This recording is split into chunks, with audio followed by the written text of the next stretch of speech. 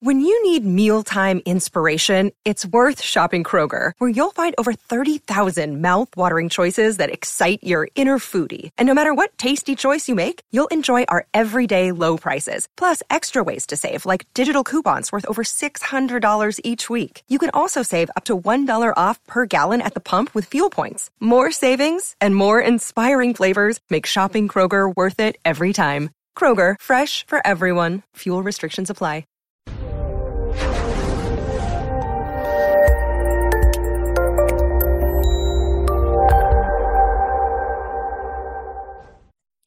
This episode was pre-recorded as part of a live continuing education webinar.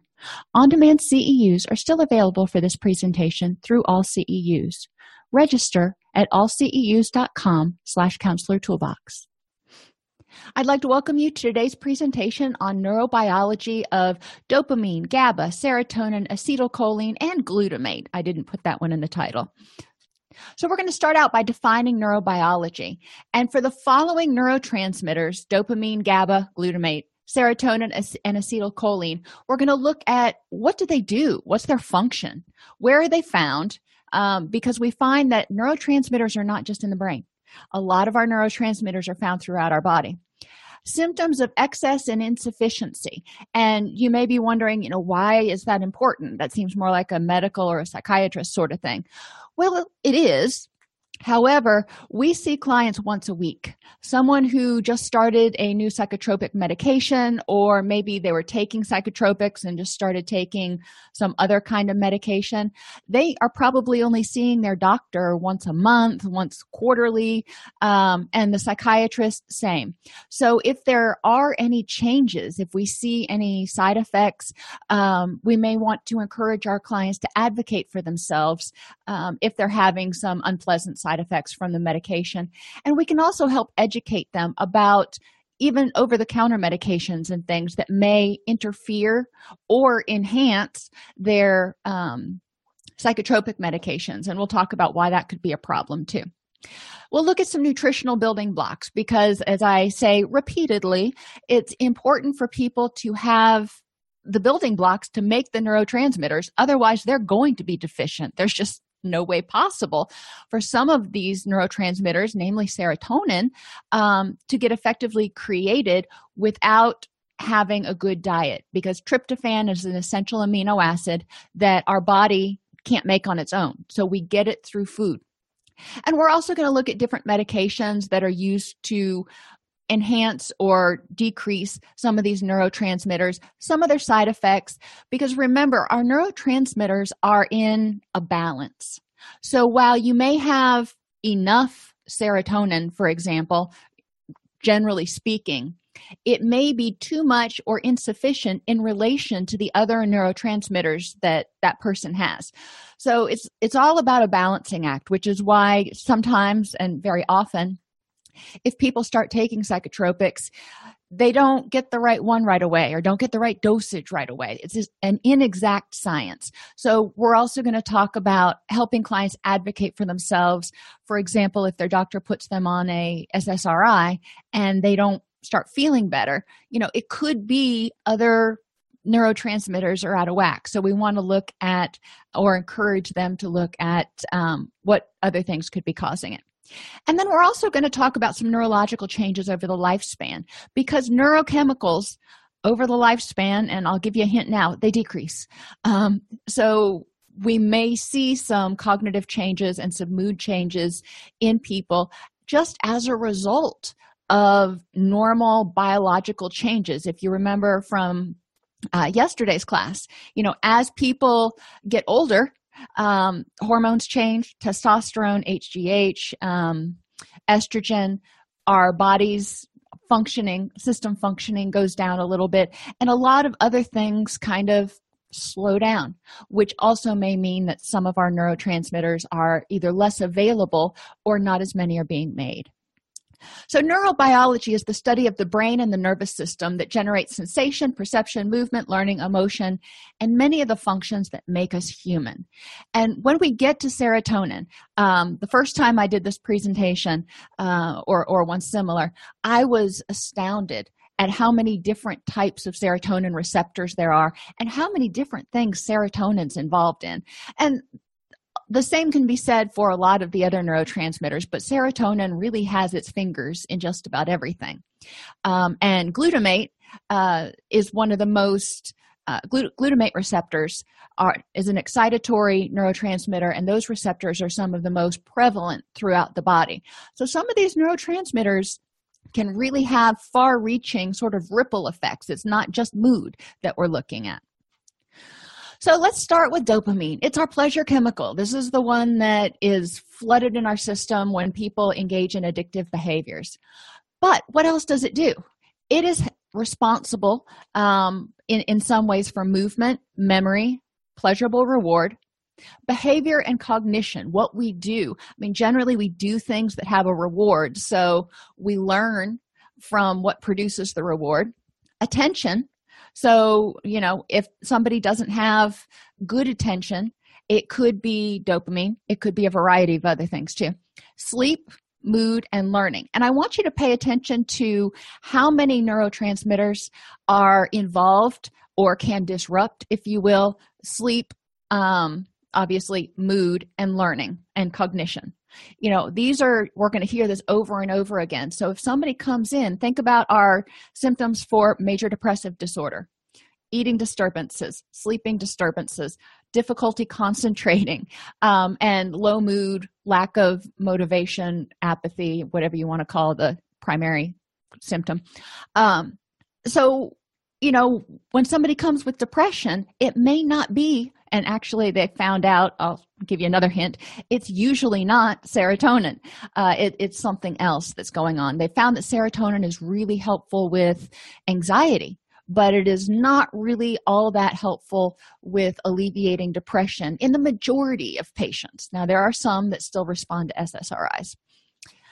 So our mechanism of action of dopamine, the precursor L-DOPA, is synthesized in the brain and kidneys. Why do you care? Well, if you've got a client who starts having kidney problems for some reason, goes on dialysis, their dopamine levels may get a little bit wonky. So they may start having symptoms of insufficient dopamine. Something to be aware of. So if your client starts having physical problems. Dopamine also functions in several parts of the peripheral nervous system. So it's out there taking in stimuli and figuring out, helping our body move. In blood vessels, it inhibits norepinephrine, which is an excitatory neurotransmitter, and acts as a vasodilator.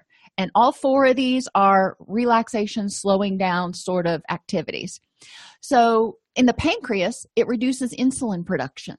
So blood sugar will go up as insulin goes down. In the digestive system, it reduces gastrointestinal motility. So it slows everything down. Potentially, excess could lead to constipation, I suppose, but I don't see people getting to having that much excess. And it protects the intestinal mucosa. So if you've got somebody who has GI disturbances, dopamine could be involved. In the immune system, it reduces lymphocyte activity. So it reduces your white blood cell activity. So dopamine has a lot of different things besides pleasure and reward. Symptoms of too much dopamine: unnecessary movements, repetitive tics, psychosis, hypersexuality, and nausea. A lot of your antipsychotic drugs are dopamine antagonists. And think of antagonizing, meaning taking away or, trying to take something. Your antipsychotics typically reduce the amount of dopamine that is available in order to address the positive symptoms. Dopamine antagonists are also some of the most effective anti-nausea agents. So if you've got somebody who is on chemotherapy and they start taking one of these drugs we're going to talk about for nausea, you may see that they start having too little dopamine, which is what we're going to talk about here. Negative symptoms of schizophrenia, your catatonia, your flatness, pain. So pain goes up as dopamine goes down. Parkinson's-like symptoms, restless leg syndrome, attention deficit hyperactivity disorder, neurological symptoms that increase in frequency with age, such as decreased arm swing and increased rigidity. And changes in dopamine levels may also cause age-related changes in cognitive flexibility. So we see changes in cognition, changes in gait, but we also see things, symptoms of Parkinson's and restless leg syndrome. So again, if you've got a client who just started taking an antipsychotic or some sort of what's the word I'm looking for? Dopamine antagonist, then it's important to pay attention to what's going on with them. And if they start complaining of restless legs or something, encourage them to talk with their doctor. Other symptoms of insufficient dopamine: lack of motivation, fatigue, apathy, inability to feel pleasure. Symptoms of depression here too: procrastination, low libido, sleep problems, mood swings, hopelessness, memory loss, and an inability to concentrate. So a lot of these overlap significantly with the symptoms of depression and what we often associate with low serotonin.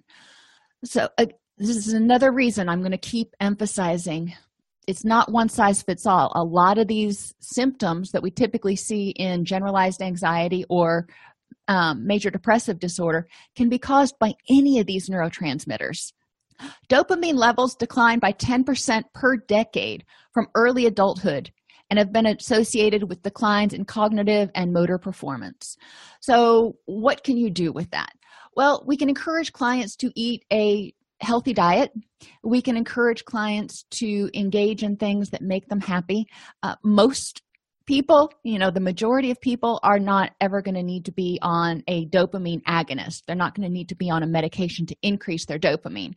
But it is important to recognize that, some of those highs may not be quite as high, and they may experience more changes in their sleeping and some of those other issues.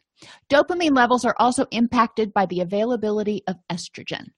So key here, if you've got a client who's going through menopause, or for some reason their estrogen levels are going way up, they may experience more of these symptoms. As estrogen goes down, they may start having less dopamine, which means fatigue, lack of motivation, apathy, procrastination, yada, yada, yada.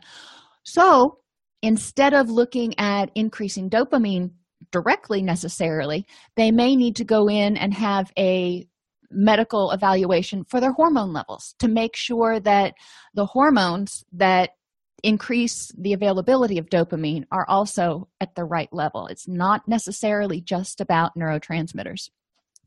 Medications. Your most common dopamine antagonists, these are the ones that we give, or psychiatrists give people with schizophrenia to address their positive symptoms, their hallucinations, their delusions, etc. Risperidone, Haldol, Zyprexa. Interestingly, Reglan is also a dopamine antagonist, and Reglan is really pretty frequently prescribed for nausea. It increases how quickly the stomach empties. My son, had I known it was a dopamine antagonist, it probably wouldn't have agreed to it. But when he was an infant, he had gastric esophageal reflux disease, or GERD, and they put him on Reglan so he wouldn't throw up as much. This is important just to be aware that some of the things that we take for GI disturbances and things can impact our neurotransmitters. More common dopamine agonists, and there are others, and these are drugs that will be prescribed for symptoms of Parkinson's and restless legs and negative symptoms of schizophrenia, are like Mirapex and Requip. And I didn't use the generic terms because half the time I can't pronounce the generic drugs anyway. But a dopamine agonist is going to increase the amount of dopamine in somebody's system. So if they have Parkinson's-like symptoms or restless legs, they may start taking these. So then again, you want to start looking for symptoms of dopamine excess. What we are probably going to notice more than anything, I guess obviously we would notice psychosis, but clients may start complaining of nausea and hypersexuality. If they start complaining of that, again, encouraging them to advocate for themselves with their doctor. Nutritional building blocks. Eating a diet high in magnesium and tyrosine is a protein, rich foods will ensure you've got the basic building blocks for dopamine production.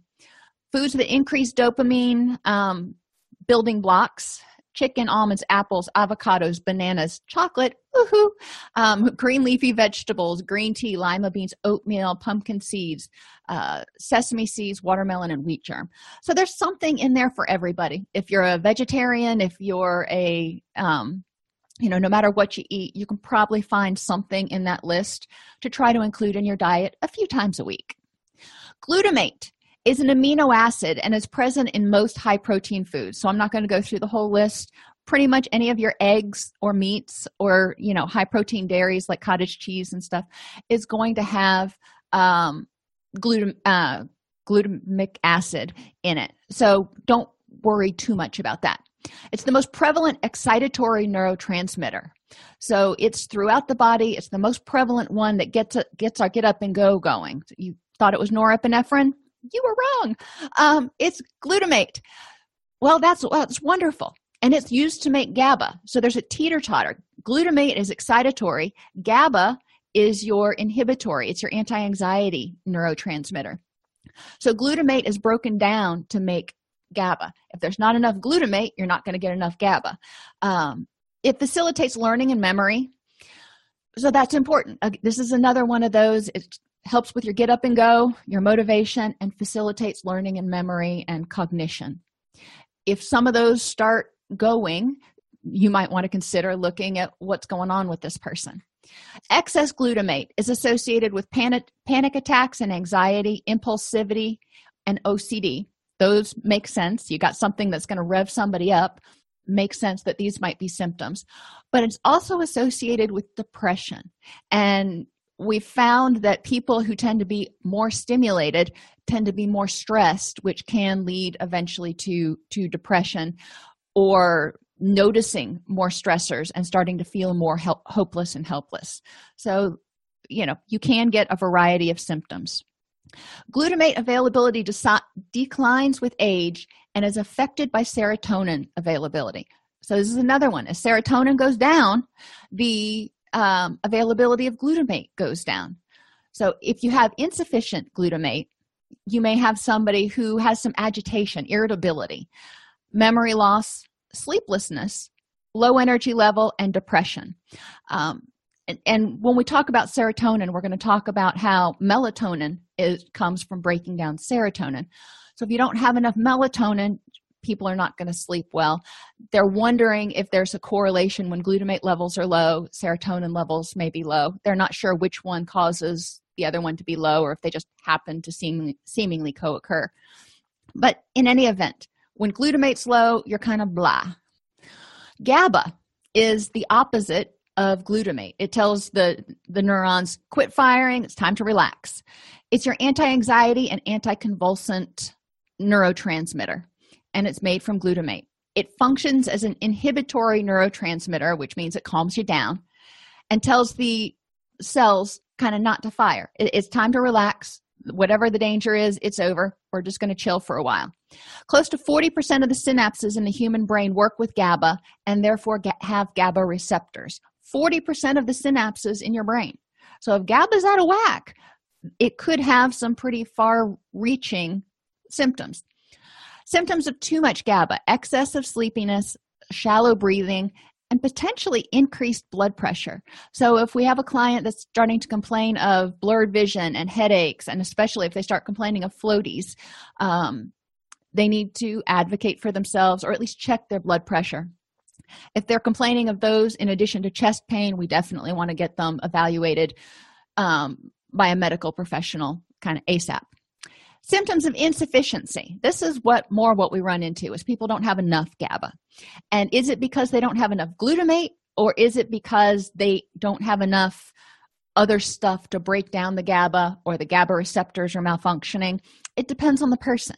But if they don't have enough GABA going into the system, they may have anxiety, depression, difficulty concentrating, insomnia, and seizure disorders. Your nutritional building blocks. Now remember, glutamate is made from proteins because it is a protein. But what we're looking for with GABA is the cofactors, so to speak, that help the body break down glutamate to make GABA. You can get those in fermented foods like sauerkraut, yogurt, and kefir, almonds, walnuts, tomatoes, bananas, brown rice, potatoes, oats, lentils, navy, and lima beans. Vitamin B6 is also important, but if you look at a lot of your Powerades and sports drinks and things, B6 is included in almost all of them. Most people get enough B6, but if somebody is not eating any grains and is eating a low carbohydrate diet, they may want to check and make sure that they're getting enough B6. Check with a nutritionist or registered dietitian. Drugs that increase the available amount of GABA typically have a relaxing, anti-anxiety, or anti-convulsive effect. They're going to help you chill, but too much obviously is going to suppress the nervous system too much. Gabapentin, and a lot of our clients, or at least a lot of the clients that I work with, are on gabapentin for fibromyalgia, for a variety of things. I have one client who is recovering from a double mastectomy who is on gabapentin for pain. It is a GABA analog used to treat epilepsy and neurologic pain, which means the body, when the person takes it, the body thinks it's GABA, basically. And just like GABA fits into the receptors like a lock and key, the gabapentin has the same kind of key and fits into those receptors real nicely. Your benzodiazepines and your barbiturates, including GHB, Valium, and Xanax, increase the availability of GABA, but depending on the mechanism of action, and it depends on the different drugs, they may deplete the amount of glutamate because they may increase the amount of glutamate being broken down to make GABA. So you can have rebound depression from taking some of these, or you can have rebound anxiety when people come off of these medications. And yes, your your barbiturates, benzodiazepines, all of those have really high addictive abuse potentials. Gabapentin, not so much. Being aware of that, and Klonopin falls in here. Klonopin does have an abuse potential. That's more of a anti-seizure medication that is given out as, I guess, off-label, or it may be on-label, I'm not sure, for anxiety. But Klonopin is still addictive too. Mechanism of action for serotonin. Oh, and I told you we would get to this. And believe it or not, and you may believe it, Wikipedia had one of the best charts for this that I can show you. These are all the different things that serotonin does or can affect, including memory, vasoconstriction, anxiety, dopamine release, cardiovascular functioning, memory consolidation, going to the bathroom. So there's a lot of things that serotonin does. It helps regulate mood, cardiovascular functioning, memory, intestinal motility. When people have too much serotonin, they're going to notice that they're going to the bathroom more. And even just increasing it to a good level for them may jumpstart their system a little bit. So if they're starting to have symptoms of diarrhea or upset stomach, encourage them again to talk with their doctor. They may need to slow down how quickly they're going on to the medication. Sleep patterns. Serotonin helps make melatonin, which helps us get sleep. And there's a variety of other reasons that serotonin is involved in sleep patterns, but enough. Appetite. Serotonin helps us regulate and figure out when we're hungry, when we're supposed to be eating. And pain. Serotonin, interestingly, is involved in our pain tolerance. As serotonin goes down, our pain tolerance goes down, or our perception of pain goes up, however you want to look at it. So people who are experiencing low serotonin may have more pain issues, which is one of the reasons why some people say that depression hurts. Well, if their serotonin's out of whack as one of the many neurochemicals, that could be a reason. And remember, dopamine was also involved in pain, as well as a lot of depressive symptoms. Serotonin is mainly found in the brain, but 70% of it is found in your gut and intestines. So these tests that say, we can you can do a urine specimen and we can tell you what your neurotransmitter levels are. Well, yeah, maybe they can, but they can't tell you what your neurotransmitter levels are in your brain. They can only tell you in the whole body, and that doesn't really affect your moods as much, or it's harder to gauge the moods by that. The other thing it doesn't tell you is how effective the receptors are. Sometimes you have enough of a neurochemical, but the receptors are malfunctioning for some reason. In addiction, we see that a lot, where the receptors have naturally kind of shut off some of their ports, so the system isn't continually overflooded with dopamine. The nice thing is, in addiction, those ports, if you will, open up eventually once the body realizes, okay, we're not doing that awful stuff anymore. But it's important to understand that just looking at neurotransmitter level doesn't tell you the whole story. Serotonin syndrome. Now, I harp on this a lot because it is way more common than a lot of people realize, especially subclinical serotonin syndrome. It is not, a lot of doctors, still don't really recognize or know anything about it. So it's important that we educate our clients about what it is and what it looks like so they can advocate for themselves.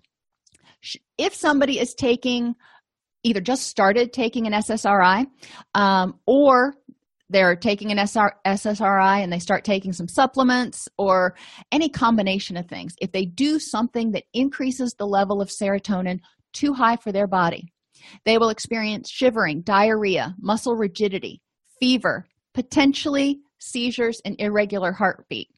What we're going to hear clients complaining of if they're coming in maybe right when they start a SSRI or SNRI is generally diarrhea and upset stomach. But if they're also experiencing shivering, confusion, and maybe some tremors or something, we need to make sure that they go see a medical professional ASAP. It can get worse. Serotonin syndrome can be triggered with one dose. It's not something that necessarily comes on over time. So it's important to make sure that clients are aware of all the things that could happen with serotonin. Symptoms of excess in relation to other neurotransmitters, because sometimes you have, like I said, you can have an average amount of serotonin for you, but in relation to some of your other neurotransmitters, it's too high because some of your other neurotransmitters may be too low. Apathy, emotional flatness, dullness, passivity, insomnia, or other sleep problems. Serotonin is sort of an anti-anxiety. It's not near as potent as GABA, but it helps chill people out. It's your relaxation helper. So if you've got too much, you're going to be, a little bit over chilled. It can also cause difficulty concentrating and learning, poor memory, amnesia, difficulty making decisions and acting on them, and sexual dysfunction. Encouraging people to really look at their symptoms and figure out, when did these symptoms start happening? One of the side effects of SSRIs is sexual dysfunction. Does it mean they have too much serotonin for them? Not necessarily. So we want to look at the whole picture and make sure that what they're doing is helping them achieve their goals and address their particular neurological needs. Too little serotonin is implicated in depression. Now, they're still not sure exactly how much of that is the serotonin, how much of that is dopamine, how much of that is glutamate.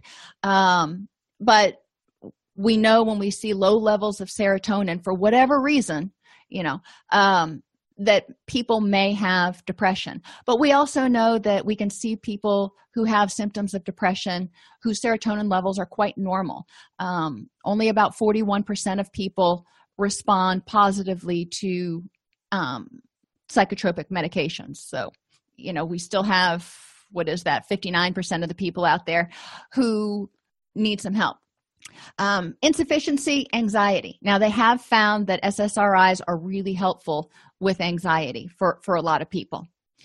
Pain sensitivity, appetite disturbance, and sleep disturbances.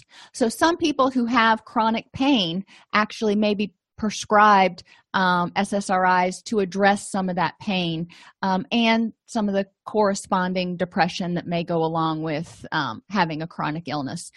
But it's not uncommon to see somebody with chronic pain on SSRI. Nutritional building blocks. Remember I said the body cannot make tryptophan, so we have to get it from our foods. Tryptophan is converted to serotonin in the brain, and it's found in whole wheat, potatoes, brown rice, lentils, oats, beans. You can go online and Google world's healthiest foods and tryptophan, and you can find it there. You can also Google good sources of tryptophan and find those things. I always discourage clients from going to supplements and buying tryptophan pills, because that's not the way nature intended it. And it's easy to overdose even on amino acids and really throw things out of whack, especially if they're already taking psychotropic medications. So I encourage people to eat a healthy, sensible diet, work with a dietitian if they need to, work with their doctor, but definitely get medical clearance before taking any supplements. Medications that work on the serotonin system. Selective serotonin reuptake inhibitors. Well, those are the obvious ones, your SSRIs. SNRIs, selective norepinephrine reuptake inhibitors, actually work both on increasing norepinephrine and serotonin. So norepinephrine is a get up and go, and serotonin helps people feel a little bit better and is somewhat anxiety reducing. So they balance each other out, so to speak. 5-HTP and SAMe are over-the-counter supplements that some people take to increase their serotonin. Again, thinking about serotonin syndrome, people can really get into bad shape really fast when they start monkeying with these if they're not under medical supervision. And your atypical antipsychotics. Now, your typical antipsychotics are work in your dopamine system. They're dopamine antagonists. But a lot of your atypical antipsychotics work on the serotonin system. So if somebody is on something like Seroquel, understanding that it is affecting their serotonin system, so to speak. Age-related changes. Serotonin goes down when estrogen or testosterone go down. So think about, men, women, both of us experience decreases in our sex hormones with age, which means the availability of serotonin may go down. And they're not exactly sure how that works, but it's not that our serotonin levels go down, but the availability, it getting throughout the body, seems to go down. Important point. Melatonin does not decline as we age. And here's a research article that will help you read about that if you want to. Unless serotonin declines significantly. So as serotonin goes down, melatonin goes down, but generally melatonin production itself, if the serotonin levels are staying stable, melatonin doesn't decline significantly like people may want to believe. So a lot of the melatonin supplements may be unnecessary if the body is making enough melatonin. Just one of those things to have clients talk over with their doctor. A lot of physicians readily prescribe the use of melatonin to help people sleep. And, that's fine. They may not be breaking down serotonin enough. They may have anxiety going on. It helps with shift work sleep disorder. There are a lot of reasons for it, but understanding that just because estrogen is going down, or not estrogen, but serotonin is going down some as we age, this plummet of melatonin, like some people would want us to believe, really doesn't seem to be happening. And acetylcholine. Acetylcholine in lower amounts acts as a stimulant by releasing norepinephrine and dopamine. Now, norepinephrine, if you remember your hypothalamic pituitary adrenal axis, your threat response system, the brain, when it senses a stressor, releases cortisol. Cortisol causes a cascade of reactions that causes the body to release norepinephrine and glutamate and really get up and go, increases our heart rate, stimulates us, increases our breathing, etc. So it's important to understand that norepinephrine is important to have sort of in our repertoire, so to speak. And if we don't have enough acetylcholine, then we may not be releasing enough norepinephrine, which can impact motivation, concentration, memory, yada, yada. Acetylcholine is implicated in memory, motivation, higher order thought processes, sexual desire and activity, and sleep. And a lot of times people talk about acetylcholine as a modulating neurotransmitter. The important thing to remember is that it is important in terms of, some of these symptoms of depression and anxiety that we might see. And acetylcholine could be the thing that might be out of whack. Symptoms of excess, depression, all of the symptoms. If you've got too much acetylcholine, you're typically going to have somebody who is having difficulty sleeping, changes in eating patterns, just not kind of restless and irritable, nightmares, mental fatigue, and anxiety. Well, so what's going on there? If there's too much acetylcholine, they found there's an inverse relationship between serotonin and acetylcholine. So what that means is as acetylcholine levels go up, for whatever reason, serotonin levels go down. So if you don't have enough serotonin and, to keep you calm, to modulate or moderate your anxiety and depressive symptoms and all that kind of stuff, there's going to be a problem. So we really want these to stay in this nice little balance, like a balance. We don't want them to be teeter-tottering. We want them to be copacetic.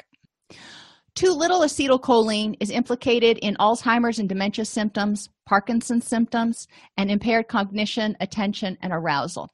Now, you'll remember that that's similar to the symptoms that people experience with dopamine. So paying attention to what's going on here, and we'll go back up to dopamine really quick because I can just scroll. So insufficient dopamine, Parkinson's, restless legs, attention deficit disorder. Nutritional building blocks for acetylcholine are foods that are high in choline. So if somebody already has too much acetylcholine, they're having nightmares, mental fatigue, anxiety, and some depression, it may be recommended that they don't eat a lot of foods that are high in choline. I have heard some dietary recommendations that way. Obviously, a registered dietitian needs to make that call. Foods high in choline: meat, dairy products, poultry, chocolate. Again, love chocolate. Peanut butter, wheat germ, Brussels sprouts, and broccoli. These are obviously not the only ones, but they are some. Your anticholinergic drugs, the ones that work against acetylcholine, basically, are used to treat a variety of conditions. So let's go back up here. Insufficiency, impaired cognition, attention, and arousal. And this is what we're going to hear about from our clients more so than the Parkinson's or Alzheimer's dementia type symptoms, because, by the time they get to that point, they're showing up at their medical doctor's office going, "Doc, something is seriously wrong here." But if somebody starts taking some of these medications for one of the conditions and starts having difficulty thinking, paying attention, or just, staying conscious, when we say arousal, we mean kind of awakeness, then we want to, again, encourage them to advocate for themselves with their doctor. What are these drugs used for? Gastrointestinal disorders, to treat gastritis, diarrhea, diverticulitis. I know a lot of people with diverticulitis. Ulcerative colitis, nausea, and vomiting. Genitourinary disorders, cystitis, urethritis, prostatitis. Your itises are all inflammations. Respiratory disorders, asthma, chronic bronchitis, and chronic obstructive pulmonary disease. And then on a short-term basis, insomnia. So thinking about the clients that you work with, how common are some of these disorders or issues with them? And when we think about like gastrointestinal disorders, those can be caused by a variety of things, including chemotherapy. So if you've got a client who's on chemo and is vomiting, they may be assigned an anticholinergic drug to help them with that nausea. So what drugs are we talking about here? Atropine, Benzatropine, which is trade name Cogentin, chlorpheniramine, which is chlortrimeton, so that's over the counter, diphenhydramine, which is Dramamine, diphenhydramine, which is Benadryl, Sominex, Advil PM, Unisom, a lot of your over-the-counter sleep aids and over-the-counter antihistamines, over-the-counter cough and cold medicines will have diphenhydramine in them. It's important to recognize that, remember, as acetylcholine goes up, the serotonin goes down. But diphenhydramine is known to increase serotonin availability. Diphenhydramine, all of these are anticholinergic, so they're going to decrease acetylcholine, which increases serotonin in all of these. But diphenhydramine and dextromethorphan are known to affect serotonin more. We'll talk about Dex in a minute. But if you have a client who is taking diphenhydramine to help them sleep at night, there's a lot of people, it used to be that was what doctors prescribed. Your over-the-counter sleep aids, a lot of them are diphenhydramine. So if your client is starting to complain of confusion and apathy and sort of persistent depressive disorder, I still have to not say dysthymia, persistent depressive disorder type symptoms, ask them if they started taking any over-the-counter medications recently or any other prescriptions that you don't know about. It could be that their acetylcholine has gone down too much. Likewise, since it increases serotonin availability, if they are also taking an SSRI, is it likely that the recommended dose of diphenhydramine is going to negatively interact with an SSRI? It's really unlikely. But could it happen? Or if somebody took a double dose of diphenhydramine, double dose of Benadryl, could it? Yeah, that it could start causing a lot of problems and maybe put you on the precipice of serotonin syndrome. Hydroxyzine, which is Atarax or Vistaril. Bupropion, this is your anti-smoking drug. It's used for a bunch of other things, but a lot of people will see them on they're trying to quit smoking, and they're either on Zyban or Wellbutrin. And dextromethorphan, which is a cough suppressant. You'll see it in Robitussin DM and any of the things that have a DM on it. What's the name of it? Delsham is a 12-hour dextromethorphan preparation. But a lot of youth are taking dextromethorphan and abusing it. They're taking it way over prescribed doses, and they're taking it through an enema, which increases the absorption into the bloodstream, which can increase serotonin levels dangerously high. It's important to understand that dextromethorphan, it's an over-the-counter medication, but it affects acetylcholine as well as serotonin levels. So there are a variety of different neurotransmitters involved in addiction and mental health disorders. It's not always about increasing a neurotransmitter. You may need this much, whatever this much is, serotonin for you to feel normal, or how you define normal. But you may have some other neurotransmitters that are too low or too high. So adjusting those and recognizing that, we'll keep with acetylcholine for right now, or serotonin for that matter. When you increase serotonin, you're also affecting the available levels of acetylcholine and dopamine and glutamate. So it's a balancing act, and it's going to be up to the patient and the prescriber to figure out what the right levels are for each person to help them feel what they consider to be okay. Human brains try to maintain homeostasis, and too much or too little can be bad. And again, it's all about balance between all of them, because you can't just monkey with one without upsetting the whole apple cart. Think about going to the grocery store and they have everything stacked so nicely in the produce department, and reaching in the middle and taking out an apple. What happens? Everything else on that display starts to cascade to the floor. So the same thing is kind of true with our brains. Think about our brains. Each neurochemical is a different apple in that stack somewhere, and you can't just pull one out. Jenga is another game. I think that's what it's called. It's really hard to pull one out without tipping over the whole tower. A balanced diet will provide the brain the necessary nutrients in synergistic combinations. So if somebody's eating relatively healthfully, then they're probably getting the building blocks they need. And when we think about psychotropic medications and, just generally the availability of the neurotransmitters in our brain, the way they work, they can either increase the production, they can increase the absorption, or they can increase the amount of time that neurotransmitter stays in the synapse so it can be absorbed more easily.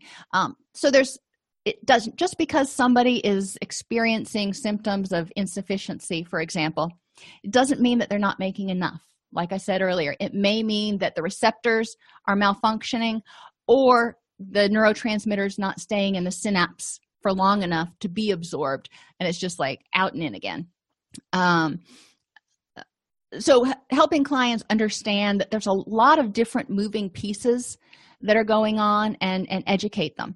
In your course, there is a Word document that I call the neurotransmitter cheat sheet, and it can help clients really conceptualize what these different neurotransmitters do in a quick little look, so they can say, you know what, yeah, I can see where I have all these symptoms, and that could be a variety of different neurotransmitters. So just because the SSRI didn't work, I'm not giving up, because there could be something else that needs to be adjusted.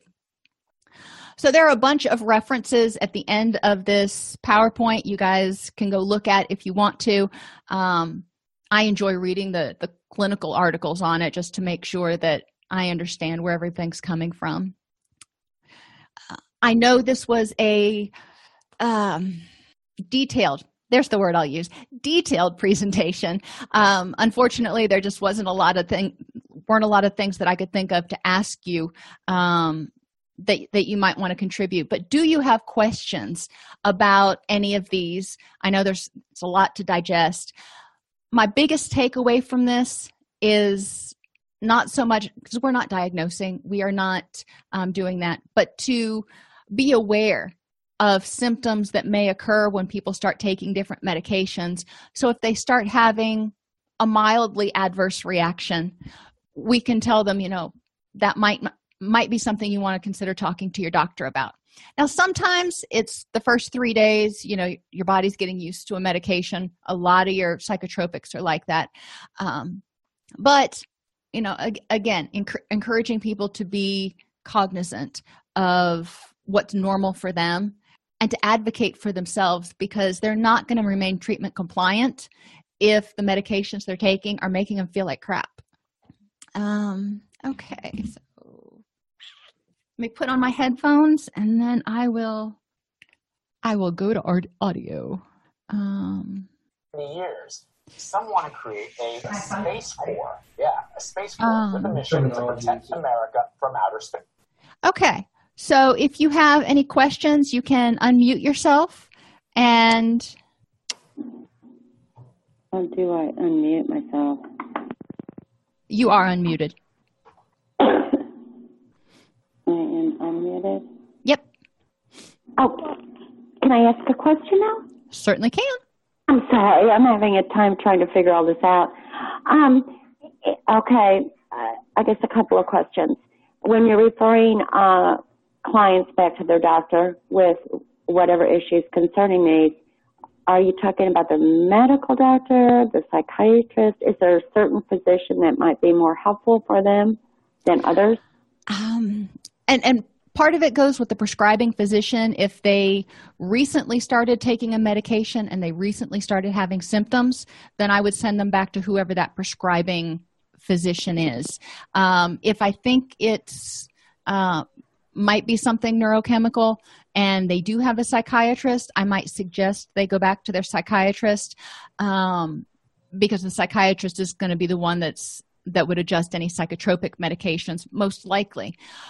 But then again, there are a lot of primary care physicians that prescribe your basic antidepressant medications. So if it's somebody who has, So whoever describes it. I'm sorry, essentially essentially, but if they have multiple doctors prescribing multiple medications, then your question is, who do I send them to? And that's a really good question. And I would say, let's look at when the symptoms started and what medication you started taking right before that, and maybe go back to that doctor first, or try to get in with that doctor first. And sometimes if somebody is evidencing signs of serotonin syndrome, I encourage them to go to the emergency room if they're feeling really poorly, because it can become life-threatening real fast. Okay. And in terms of the levels of these, are there certain tests or blood panels how would someone know what some of the levels are in their body? Is it done through blood work? There is no way to know. There is no way at all. Because the neurotransmitter levels, or the neurotransmitters are found throughout the body, there's no way to tell, like I said, how much of that neurotransmitter is in the brain, and of the neurotransmitter in the brain, how much of it is actually being utilized. Is it getting through the system? So to figure out the levels of neurotransmitters, there's just really no way to know how much is in the brain. They can do urine tests to see how much is in the body. That. But all that's telling you is how much you have kind of in general, and 90% of it could be in your gut or something, and you wouldn't know. It's really based on the patient's expression of their symptoms. Exactly. And most of your psychiatrists and your medical doctors, they're going to take a general symptom survey and go there. They're not that's why doctors don't and psychiatrists don't start out with a blood panel or a urine screen, because there is to date no way of effectively measuring neurotransmitter levels and balances in the brain. Is there any research being done to that effect? I believe there is. The last time I looked, though, was about 2 years ago. And at that point, that was when some of the tests that said, we can measure your neurotransmitter levels through urine screens. And there was some research that came out in response to that, saying, well, yeah, they can, but you're probably not going to get the information you need if you're trying to address mood disorders. Okay. Well, with some of these, though, some of the side effects are if clients begin to have problems, they overlap. They can be the same. Tell me again. Like some of the, like say if someone has excess of any of these. Right. Of these symptoms they might be having could be the same. Exactly. Right. I guess I'm trying to figure out in my mind, how do you sort through that when you have a client that's, complaining of perhaps having problems with their appetite, sleeping, their, lack of motivation. How is the best way to kind of go about this to decide what is that? And which is why it's part art. And a lot of clients, it takes several months to find the right concoction, if you will, of medication, or the right levels, because it's trying to figure out which neurotransmitters are out of whack, and which things need to be addressed. And psychiatrists generally start with the things that are most common and most likely out of whack, and then they kind of go from there. So, you have your atypical antipsychotics, which affect the serotonin system. So you may see somebody prescribed an atypical antipsychotic, which is going to work on some of the same serotonin receptors that might be influencing dopamine levels as well, which is, how it has part of its antipsychotic effects on it. That's generally where I see people going. I don't see doctors typically in the practices that I've worked in, typically going from to anything that's like too far out there. Most of the time they start with antidepressants and, may look for like to buspirone or something for anti-anxiety. Most doctors stay away from your intensive barbiturates and benzodiazepines because they are so addictive. And then if that's not giving sufficient symptom relief, then they start looking at something else. The one challenge, which is where patients need to advocate again for themselves, if they start feeling worse taking a medication, a lot of physicians, not all of them, there's probably the majority don't, but there are a lot of physicians that just continue to add and add and add. And before you know it, you've got a client who's on 9 different medications.